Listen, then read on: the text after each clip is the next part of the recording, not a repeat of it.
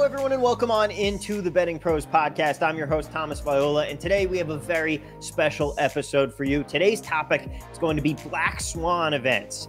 What is a Black Swan event? Well, in the stock market, it is what's known as an unpredictable and catastrophic event for the market. In sports betting, the term pretty much crosses directly over. It's an unpredictable and catastrophic event for sports books, an event where books get beaten so badly that they might not actually be able to cover their losses on the bets they've taken. Now, sports betting is only legal in 23 states so far, and it's only been legal in those 23 for a very short amount of time, so we haven't had one of these events happen yet. But most books say that they know it will happen one day, and they don't know what that is going to look like. And the closest we've come is the day that we're going to be talking about in particular here, and that is January 9th, 2022. What happened? Well, let me set the stage for you. It started off around 8:32 p.m. Eastern Time. The Warriors were set to play the Cleveland Cavaliers that night in what was Klay Thompson's return to the court after over 2 years of injury. Now, Draymond Green, at the time for the Warriors, was dealing with a light calf injury of his own that was going to keep him out of the game. However, the Warriors decided, in a grand gesture of the symbolic nature of Klay Thompson's return to the court, they were going to have their big three on the court for the opening tip-off. Draymond was technically going to start the game. The news broke about Draymond's intentions and spread like wildfire. Bettors flocked to the books to get down as much money they could, parlaying anything related to Draymond Green unders that they could find. All in all, books had around $3 million in liabilities that they pretty much knew was fait accompli they were going to be on the hook for. And then this happened. Yeah, the Cavs know that Draymond's going to do this, and so there's the foul. Draymond Green clocked out of the game with 7 seconds played, a total of 0 points, 0 rebounds, 0 assists, and 1 foul. All of his unders, of course, cash. This meant the books now had a very interesting decision to make. Were they on the hook for this money? Was it a known event? Could they find a way to get out of paying for it? Well, most of the books immediately said no, and they paid out promptly. Bettors posted winning tickets of thousands to tens of thousands and even a few $100,000 winners who all, of course, the next day found themselves severely limited by the same books that they had just won from the previous night. Most of them said, no, you know what? That's a pretty fair consolation prize for not doing business here again, and they walked away happily. DraftKings took a few days before they too decided to pay out their bettors, and all bets were eventually settled. But of course, that wasn't the only thing to happen that night. Not to be outdone by any sort of league or anything else in the sporting realm having the spotlight for more than 10 seconds, the NFL came charging through on what potentially was about to make this a truly catastrophic night in the sports betting world. It was the final day of the regular season. The final game of Week 18 was being played that night on Monday night between the Raiders and the Chargers. And some astute NFL observers had figured out beforehand that if the Raiders and Chargers played the game out to a tie, both teams would end up making the playoffs. This brought about a very interesting bit of game theory. Could both teams potentially even kneel down all the way through the entire game and play it out that way? Many people knew that wasn't going to happen, but still, there were some 0-0 exacta takers out there. But the real issue came from all of the same game parlays that bettors were able to creatively build around the event. Things like taking the final score to be an even number, taking and combining that with both teams to cover the 3-point spread. This was all ways that the bettors could find to tie in and maximize their potential profit on a tie game situation here. And because of the nature of same game parlays and the way that they work on the back end in sportsbooks, the ultimate liability for the book was pretty much an unknown at that point. The books weren't going to know how much they were on the hook for until they had to actually pay it all out.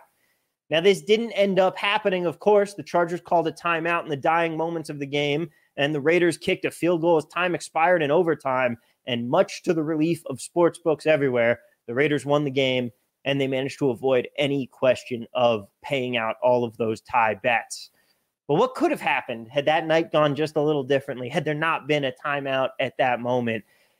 Things could be very well different in the sports betting world today, and they quite frankly, almost were. So here to break down all of that, the effects and ramifications of this night, what we could see in the future, how books are preparing for Black Swan events, and so much more. I'm very happy to introduce our guest for today, ESPN's David Purdum. David, thank you so much for being here with me today. Hey, appreciate you having me. So I think the first thing that we want to get into right off the bat, with the Draymond Green incident, this was obviously a wild night for so many reasons, but with Draymond's situation in particular, what makes something a known event? Because that is the crux of the argument of the bookmakers versus the bettors here. Did Draymond entering the game for the start, leaving after 5 seconds, constitute a known event, or was it something that you should still fairly have been able to bet on? Not in my opinion, it's not a known event. A known event is something that has occurred, right? Okay, maybe they announced it that he's going to go out, but maybe something happens and they changed. It has not occurred, so it is definitely not known. You think that's what's going to happen. That's what people are telling you is going to happen, but it has not happened. And that comes into the old past posting, which I know a lot of your viewers are probably familiar with, betting on something that it's already occurred. And I think that's what when DraftKings decided to kind of, hey, we want to look in this. And they are the ones that get penalized if they do break the regulations, right? If this was a known event or past posting, they can get fined for that. So I don't necessarily blaming them for taking a little closer look at the situation. But in my opinion, it was not a known event. A media report, even if it comes directly from the team, has not happened yet. And that is what, in my opinion, constitutes a known event. Exactly. We've seen some things. I mean, even in the Super Bowl a couple years back when Malcolm Butler was benched for the entire game, Belichick could have come out and said something about that. As a matter of fact, he kind of did the opposite by not saying anything about it at all. And then Butler doesn't go out and play at all. If you had bet his unders, you would have been coasting for the game because he did dress, I guess. That gets into kind of, did he start? Would the bet be action? That's not really the point here. But there's a difference between a known event, something like betting on the WWE, which you obviously can't do in America, and a known event, like you said, of past posting, where if you're at a game and you see a run get scored and then you try and go live bet that run after it's been scored, those are things that you can't do, even if you're trying to manipulate the system there. But with this particular case, you're right. It was completely random. You don't know for sure, even if it's coming out from the team. Draymond could say, oh, you know what? Legs feeling good. I'm going to give it a go out here. Yeah. Then he gets you a couple points, and all of a sudden you're like, oh, well, now the overs have cashed. But do you think that DraftKings was in the right to wait it out? Like you said, why is it that they took those extra days to look into it? Well, first of all, I think they got hit harder than any other book. My understanding is that most books were down with Draymond props almost within minutes. DraftKings has got theirs off, their straight bets off, the main markets on the props. However, they stayed up in the single game parlay platform, basically a glitch in the software, and that's where everybody took advantage of it. So I think they got hit a lot harder than a lot of books, so it was a bigger decision of them. They were probably unhappy with it. Secondly, as I mentioned, the sports books, people think that, oh, these guys are just trying not to pay me. Well, no, that's not really always the case. They have to talk to the regulators, because if they don't, they end up getting fined, and they don't want that. They want to be in compliance. And if they were to take a bet that was past posted on a known event and this would have qualified, they could have gotten fined for it. So they would have been paying out all of it. To DraftKings credit, I would add also that they gave site credit to people that had the overs on there, so they paid out those as well. So I don't blame DraftKings for taking a day or two to check it out. We've seen rampant stat corrections. People have been betting that have been impacted by it, and they correct those when they come up. Maybe we don't find out for a couple of days. Maybe the NBA doesn't get around to correcting it for a couple of days. Why bettors want their money, I understand. They want to get it quickly, but there has to be some sort of patience, and the book sometimes have to do their due diligence.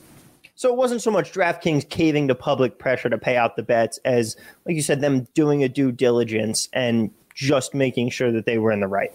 I'm going to say a little bit of both, probably, because, there was some public pressure. All the other sports books did pay out very quickly.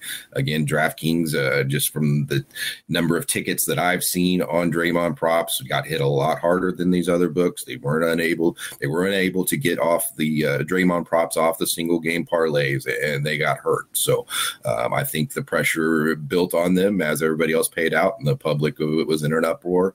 But I also think they needed to take their time and make sure that they did not violate any regulations. Now, in the stock market, when a stock is getting bought or sold in large quantities rapidly, there's fail-safe mechanisms in place to kind of stop trading and make sure that there isn't too much damage done.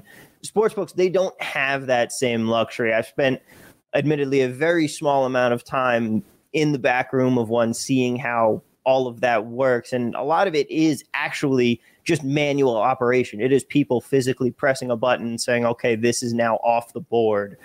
And like you said, everybody took their props down very quickly. It was kind of like when credible news leaks about the national anthem over under. People go, okay, well, we can't bet on that anymore. That news is out there too much.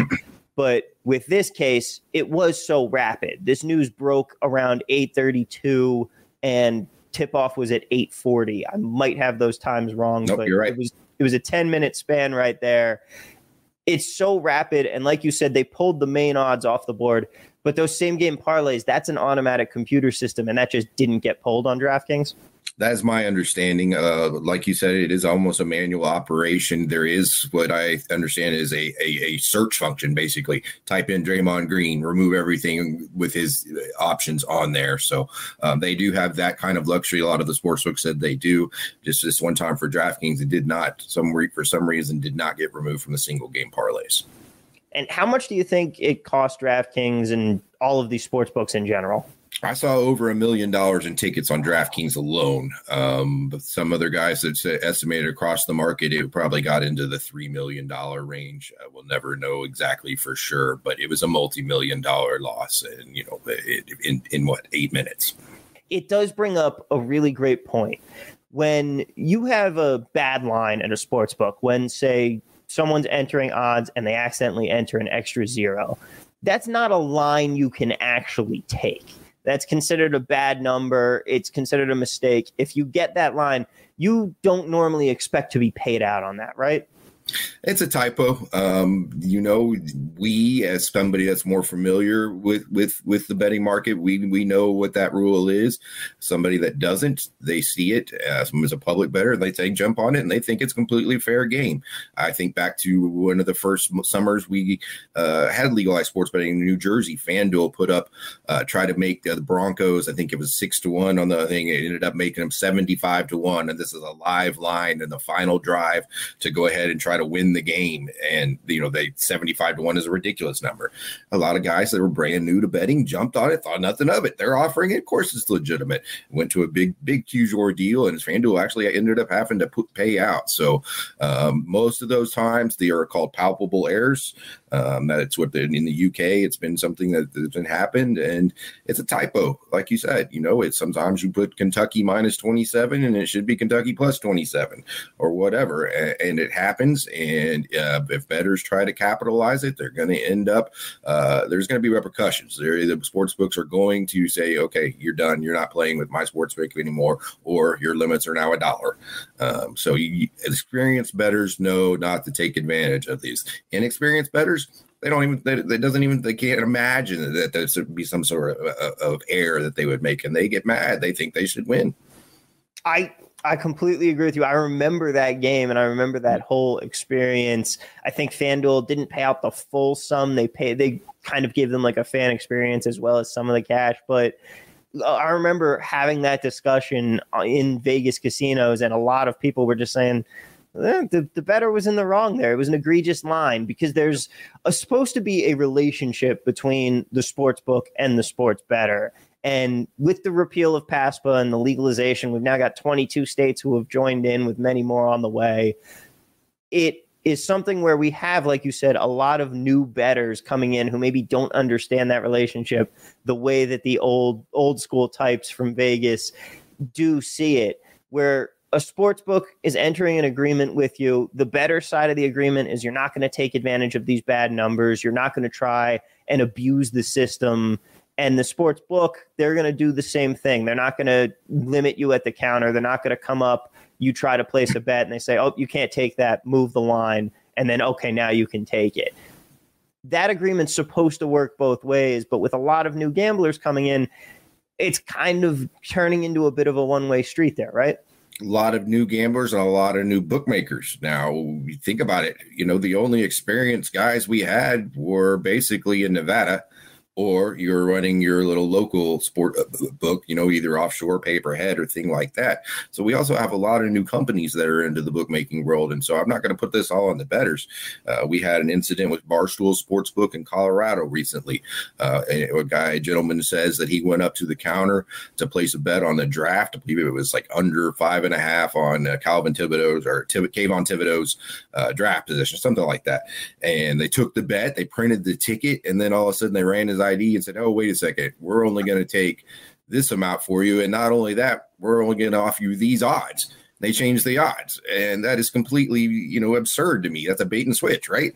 And this is after he already has the ticket. He's already made the bet. I think that's going to be the debate, because I don't know if they actually handed in the ticket. And, I'm hearing only one side of the story. So Colorado Gaming Division of Gaming is looking into it. But when we talk about the relationship between the bettors and the bookmakers, we not only have new bettors that are inexperienced and act emotionally when something doesn't quite go what they think it should, because they don't know quite the rules or don't have the experience. We have the same with the bookmakers.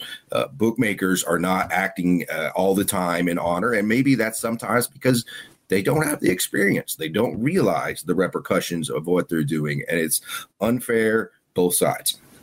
I completely agree with you there. It's supposed to be a two-way street, and with both the new bookmakers and the new bettors coming in, we're seeing a lot of that starting to degrade, because on the bookmaker side, like you said, there's problems with switching odds. There's a lot of problems with sharp players, specifically that a lot of these new books don't want sharp action. They're only looking for those public, inexperienced bettors.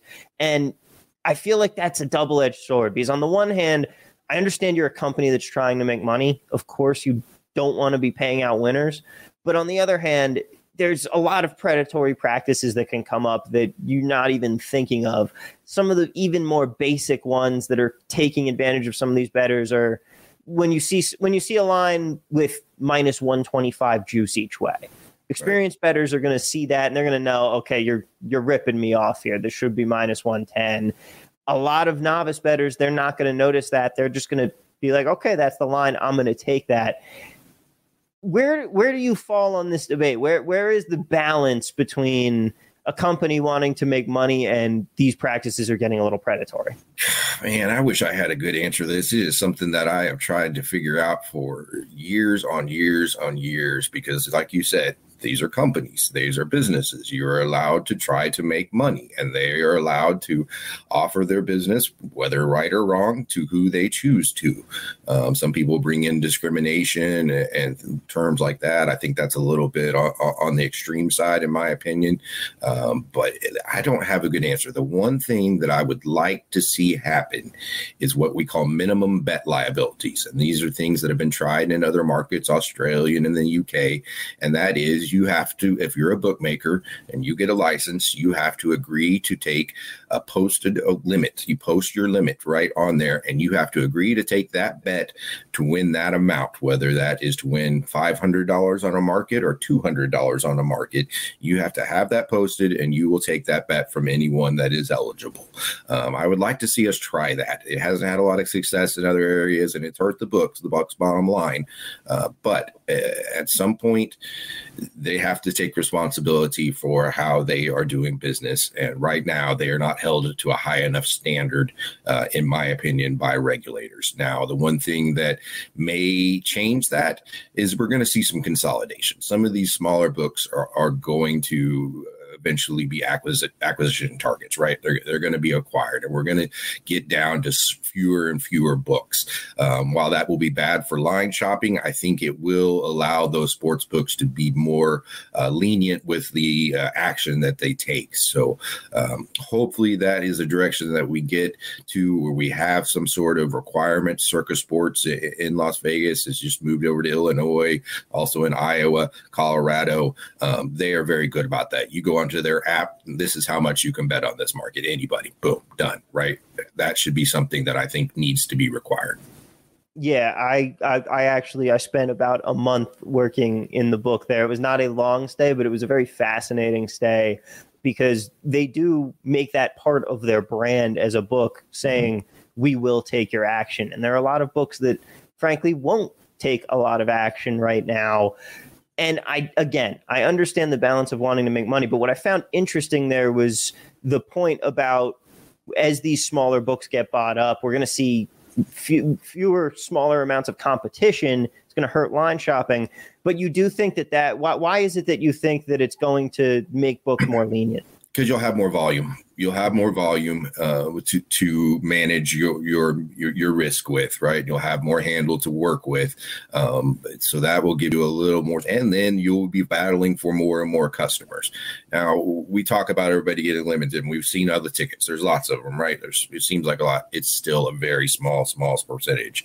And we just talked before off camera, the handle goes up every month almost, right? So if all these people are limited, they're still finding ways to get their money into the market.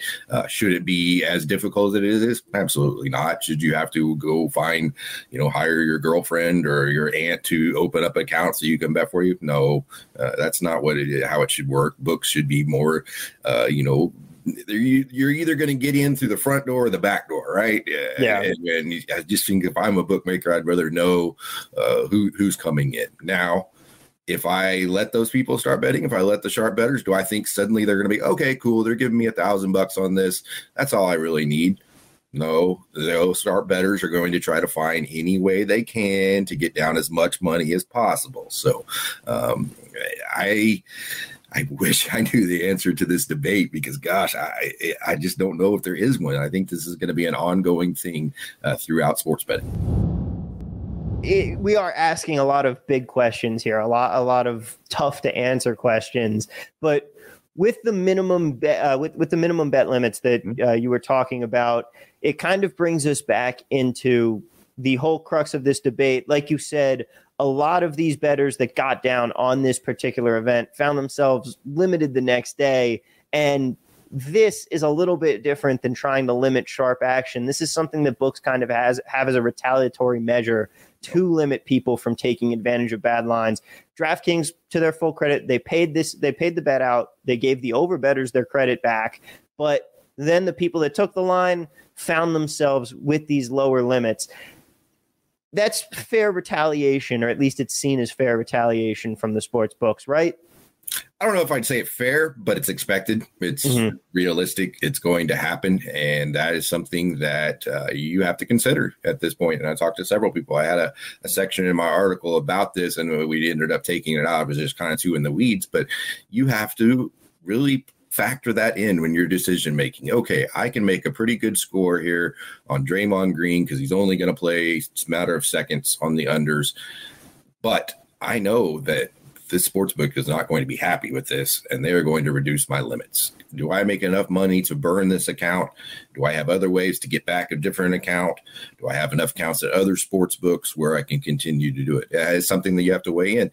And in this case, some guys won six figures. And in my opinion, knowing that would be enough for me to burn my account for sure. So, and that's what they did.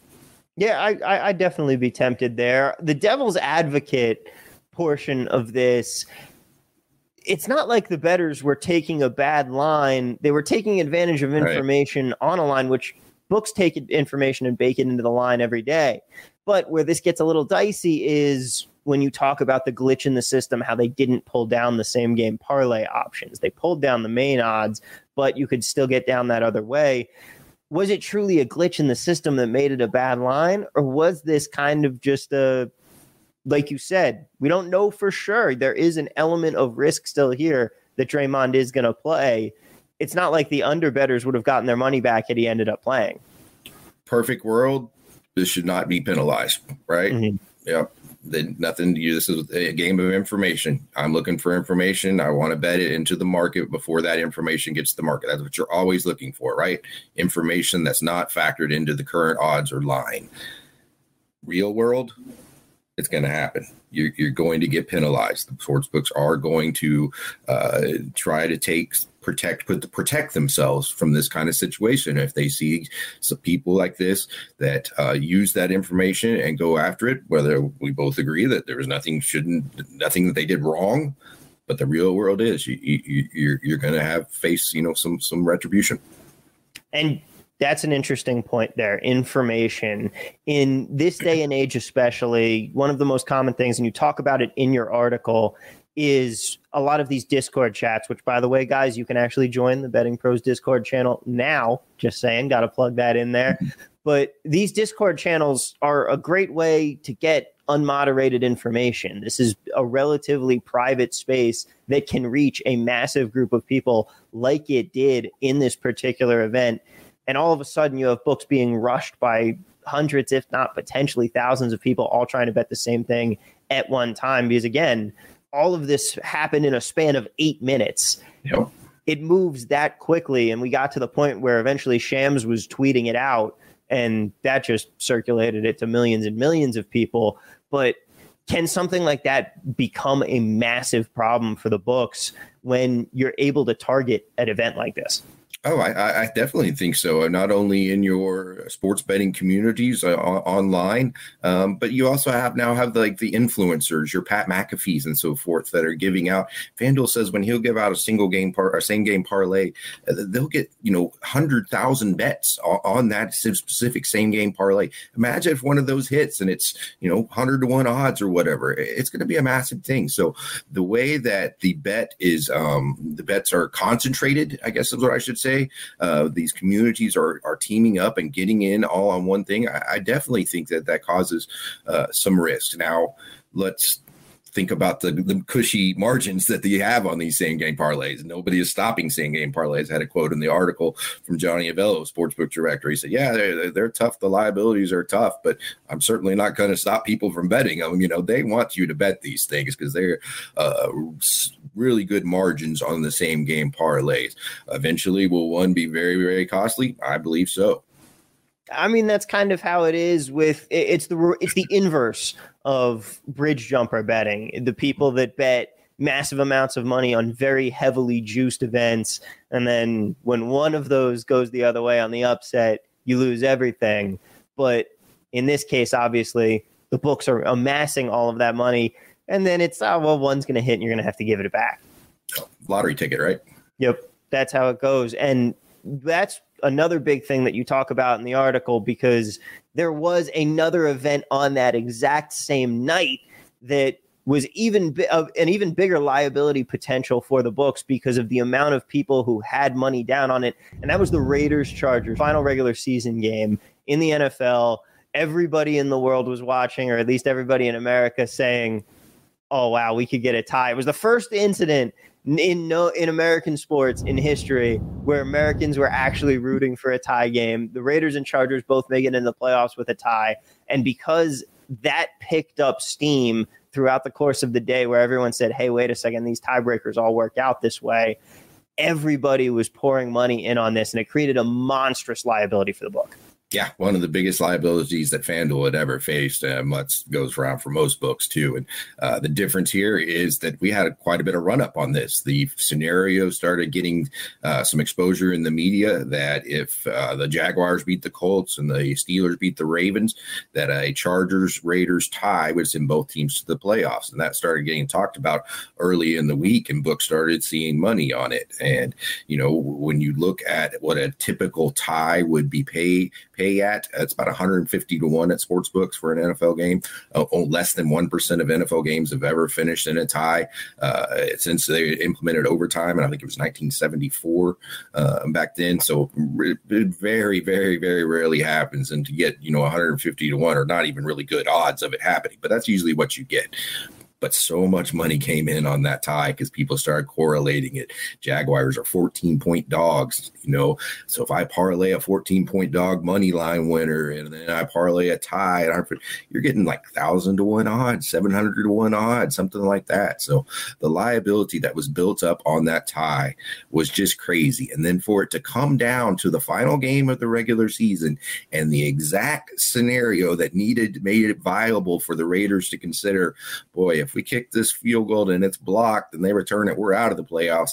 We kneel down and run out the clock. We're both in the playoffs. Just for that to play out like that alone, that was one of the most amazing nights that I can ever remember in my career covering sports betting. And I didn't even know the green thing was going on at that time. So wild night, January 9th, 2022, want to go down in history in gambling for sure.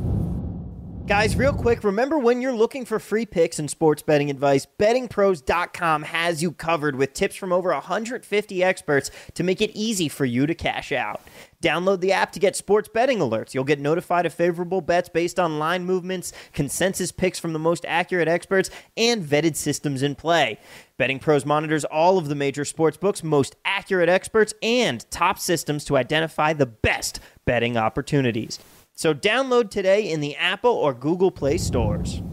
What are the books? What could have the books done differently to avoid that? I'm just not sure that there was anything, because you can't make a 14-point underdog, plus 200 on the money line.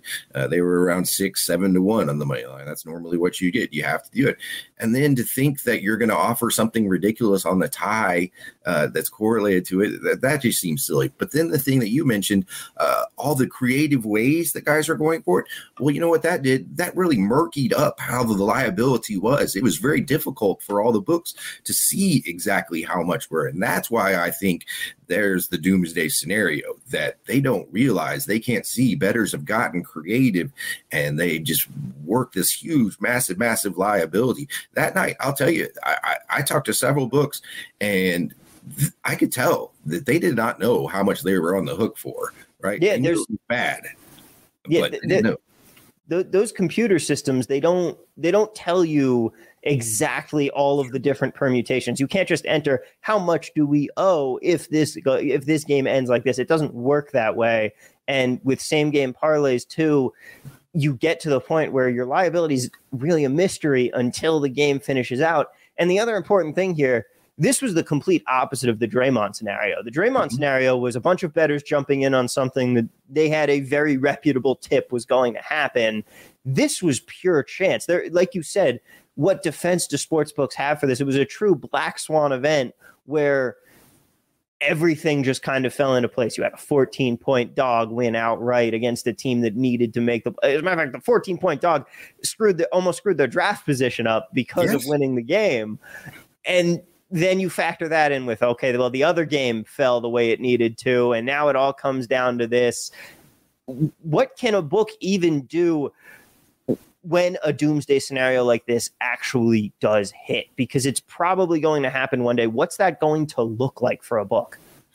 Well, I think the largest books will be able to endure the hit. But some of the smaller books, I don't know. I think it will be very, very, very damaging. In the UK, there was a jockey who once won 6 races in a row. I think it was an 8-race event or something along those lines. Anyway, I talked to a couple of the UK guys about this, and they said, that if he would have won 2 more, there would have been some bookmakers that would have been out of business. They would have had insolvency issues. So hopefully we never get to that point. But the thought is, I don't know how to really necessarily stop it because bettors are so creative, because of the same game parlays are so hard to track the liability. And if something correlated happens and bettors get on board, the betting public loves to jump on storylines that are kind of funny. If you remember in the Super Bowl, there was a Simpson meme that went out that I think had the Rams winning by a certain score, or maybe Ingles. Anyway, there was a ton of bets on that on FanDuel, and it turned out to be kind of a manipulated meme. But it happens, and whether it's from a Discord channel like one of your own that people get in there and they get a tip and everybody gets on board, or if it's just from a general public storyline perspective, there is a chance that we get some sort of concentrated bets on a long shot black swan event that's going to do some serious damage. And the same game parlays, like you said, they can make that so much murkier, but at the same note, they make so much money for the books. They're not something that they're going to quit doing. But they're a very interesting new development. It's kind of like in-game betting. That was not a thing 20 years ago before the advent of mobile gaming and everything that the technology has brought us. But back in the old days, you simply could not parlay same game events together. The books wouldn't take that action because those bets are too correlated. They wouldn't want to work out the line because the math involved there would just be too crazy for them to do. Nowadays, things have gotten a little bit different. And as a matter of fact, I do remember, I believe it was the 2008 Super Bowl where Caesars was actually letting you parlay props together, and they took an absolute beating on that game because of it, because it was a mistake by them, but it was a mistake they made and they had to pay out on it. These new same game parlay odds, it's something more that we call it the black box, where you go in, you take your parlay, you craft it together, and you're not getting the true odds on it. You're not getting this 2-to-1 and this 2-to-1 come together and they give you the actual odds. It is something where it goes into an algorithm, and the algorithm is baking the correlation into the final number that you're getting, and you don't see how that process works out. And that could also be a danger for the books, right? It could, but that's why the juice is extra, right? Yeah. You are facing a huge margin in favor of the sports books when you're betting these same game parlays. Now, does the correlation of the events and like the tie overcome that margin? Some people think so. Some people think there are opportunities to do it. But most of the time, the margin you're facing betting same game parlays is unovercomable. You're not going to be able to beat that margin in a long term unless you get into some sort of correlated event. And with some of those correlated events, the other way that this could potentially happen, and you talk about it in your article, there could be a crafty gambler. It's not that the books are worried as much about an entire Discord channel getting on one parlay that pays out. It's much more they're looking for someone who figures out a way to manipulate the algorithm, who figures out, hey, this is a gap in the system that we don't know about. We can exploit this. It's more those guys. The glitch hunters, right? I think that's what they call them. Glitch hunters. There are people that are dedicated, and they hire college kids to sit around and just scour through sportsbook odds all the time, looking for errors, maybe trying to figure out how to take advantage of sign-up bonuses, bonus hunters. So there are those type of communities that's how they approach it. That's what they're looking for, and those people are very dangerous. There was a soccer mishap, and I think it was MLS, or no, I think it was, I'm trying to remember, it was European soccer or something. Anyway, they had offered like a certain team +5 goals or something like that, something a ridiculous amount, right? And they only made it like -200 on the odds, the price. So people spotted it and parlayed it and bet it and bet it and bet it. And eventually gaming, they weren't going to pay out. The sportsbook wasn't going to pay out, and gaming got involved and basically forced them to pay out. So books are on the hook for their mistakes, basically. And that has not always been the case in the international markets. But to the credit of U.S. regulators, in my opinion, they have held books account. Now, what happens, though, if one of these mistakes equals one of those, doomsday tens of millions, 20 of millions of dollars lost that would really, really damage the book? What happens then? I don't know, but it's something we have to pay attention to.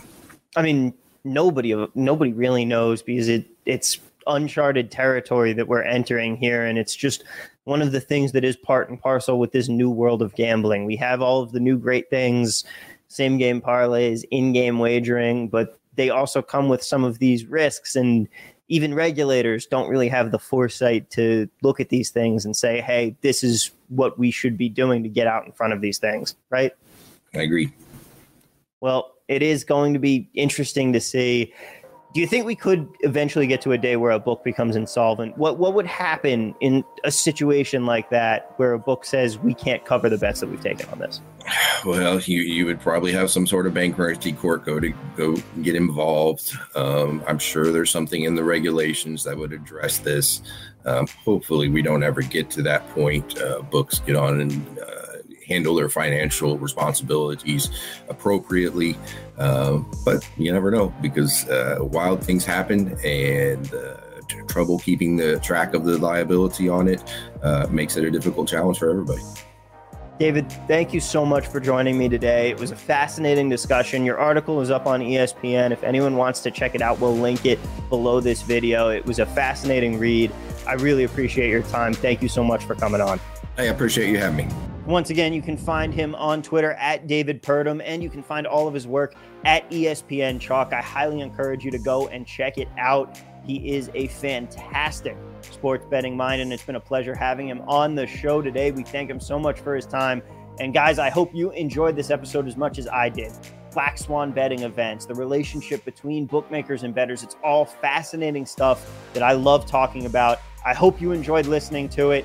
You can catch me on Twitter at TV at Work. If you want to give me your thoughts, I would love to hear them.